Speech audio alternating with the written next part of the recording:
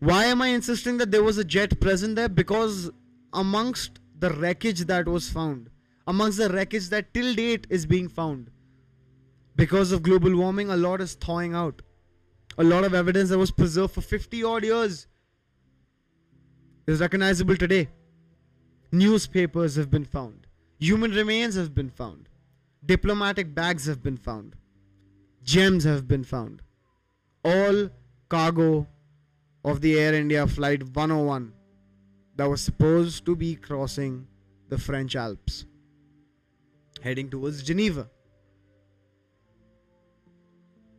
The entire concept of doubt lies when amongst said wreckage you come across a panel, a metallic panel that's bent, completely bent, almost as if it was in a crash.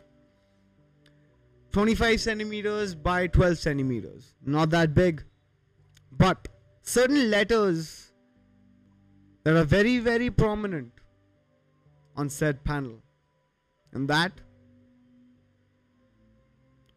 panel had the words USAF written on it, which stands for the United States Air Force. Now, two things.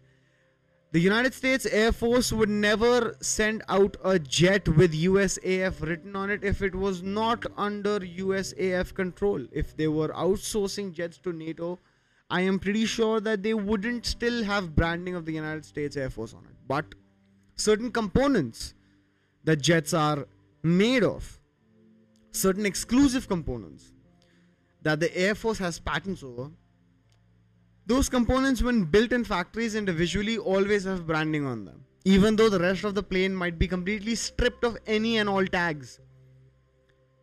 This certain component will still retain that said tag. The point of the matter is the USAF tag metallic bracket piece was found amongst other wreckage components. Where did that come from?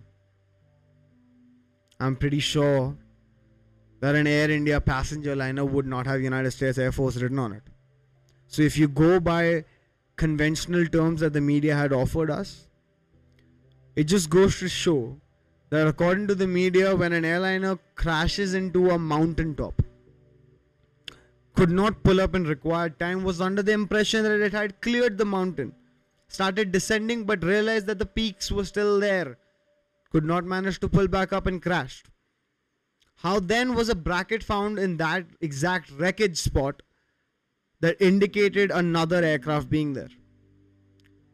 Conspiracy theories also dictate that there was a head-on collision with a jet fighter. Why would there be a head-on collision if there was a jet fighter present who has very, very high maneuverability? A jet fighter can dodge a significantly larger aircraft, even if it's in significantly close quarters. You would not expect the airliner to have such capabilities, but the jet, it more than certainly did. As upon research, I uncovered that the F-140G was used in many air shows, many formation flights, many procedures of avionic strategical movements, in terms of formation flights, in terms of dogfights.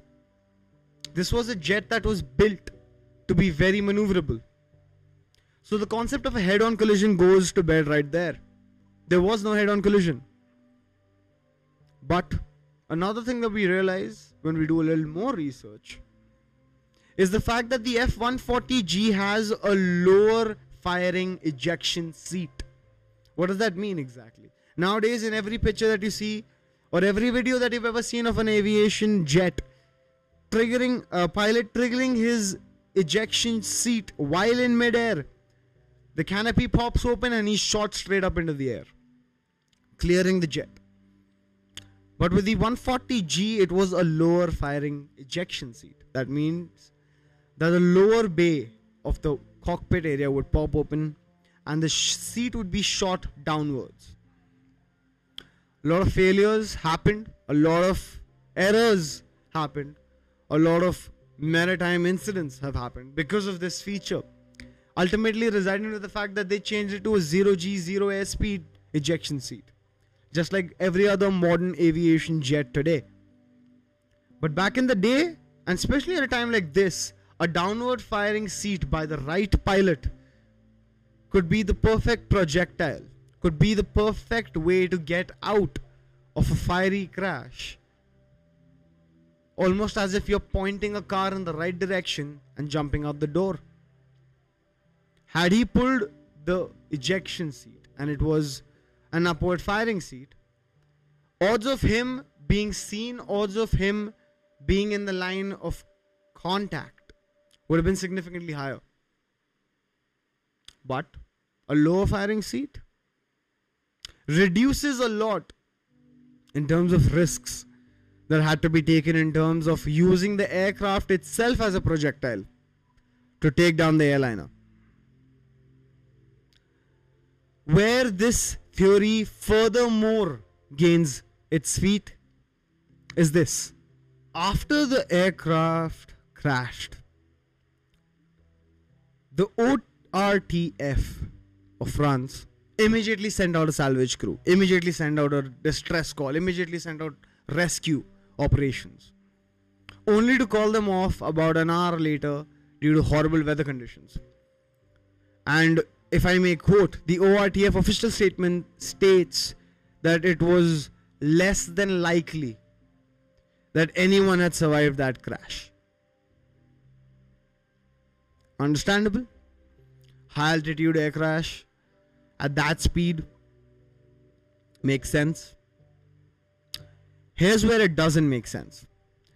The following days, journalists, independent enthusiasts, air crash investigators decided to go up and hike up to the site of the crash, only to bring down a lot of evidence which was promptly confiscated by the ORTF. All evidence was confiscated by the government authorities. And ORTF, for those of you who don't know, was a strictly controlled government broadcasting service. Television and radio both, but complete government control over what would be broadcasted and what wouldn't be. Interesting how all the evidence was just swiftly taken away. Evidence that people find till date is nearly nothing in comparison to what would have been possible to come across at the time of the accident, of course. Yet, the evidence that comes out today, even today, holds a lot of water that makes us question the authenticity of the media reports that were put out then. Finally, we would go to the theories of Roche. Now, Roche was one of these investigative journalists who was also a sports person, who was also obsessed with aircrafts and aircraft crash investigations. He was a business tycoon, many other things. Not really a journalist per se, but someone who was obsessed with the fact that aircraft investigations were a thing. Someone who was obsessed with the fact that you could debunk certain things. You could figure out certain things, even after a plane had crashed, about what went wrong. Now, this entire theory about the United States being involved gained a lot of momentum when a supposed conversation came out in the year 2008 between the former CIA officer Robert Crowley and the journalist Gregory Douglas. He published a book called Conversations with the Crow, an amazing book that ventures into a lot of things. But there was a theory that suggested that the CIA might have downed the Air India flight in 1966 to take out Bhabha and to sabotage India's nuclear program. Going as far as to quote that the CIA officer refers to Bhabha with an alleged incident, saying that Bhabha, that one was dangerous. Believe me, he had an unfortunate accident. He was flying to Vienna to stir up some more trouble with the atomic plans when his Boeing 747 had a bomb go off in the cargo hold. This was an official statement. A bomb goes off in the cargo hold. Why was this theory not present anywhere else up until said interview came out?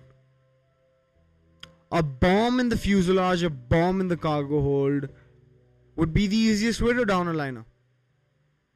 But why wait all the way until the French Alps, 3 minutes or so away from the Geneva International Airport, in order to enter its official airspace and begin its descent to land? Why wait all that time if you had to use a bomb? You see, the CIA and CIA's operatives do like to muddy the waters in terms of what actually happened.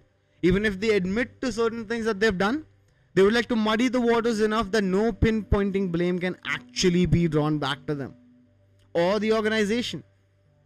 A bomb? Sure, the CIA has used them ample amount of times to run sabotage programs earlier. But something tells me that this air crash was more to using another jet as a projectile to make it less seamless, to make it less of an eyeball bringer in terms of international incident. You see, this airliner had multiple layovers in multiple countries. A bomb would have demanded a formal investigation that ranged throughout these countries to figure out where the bomb originated from. Was it in a package that was boarded? Was it in a luggage bag that was checked in by a passenger? So many questions, none of which were ever answered. Why? Because the official theory never demanded that there was a bomb involved. Sneaky, isn't it? More evidence continues to come out each day. The more we realize that there have been such cases in the past, the more we realize that the possibility of such cases in the future isn't so far-fetched. Bottom line, India faced a tremendous loss in terms of one of its greatest minds that day. The nuclear program was achieved, but delayed by years on end. Who knows what would have been the next step of Bhabha once he achieved what he set out to achieve with his atomic research program. Who knows where ISRO would have been today had Bhabha got the opportunity to complete his research and implement it in the ways that he wanted to implement it. The bottom line is that this conspiracy theory might not be a conspiracy theory. It might be actual fact. It's going to be it for this one. I'll see you guys in the next one. Take care and peace.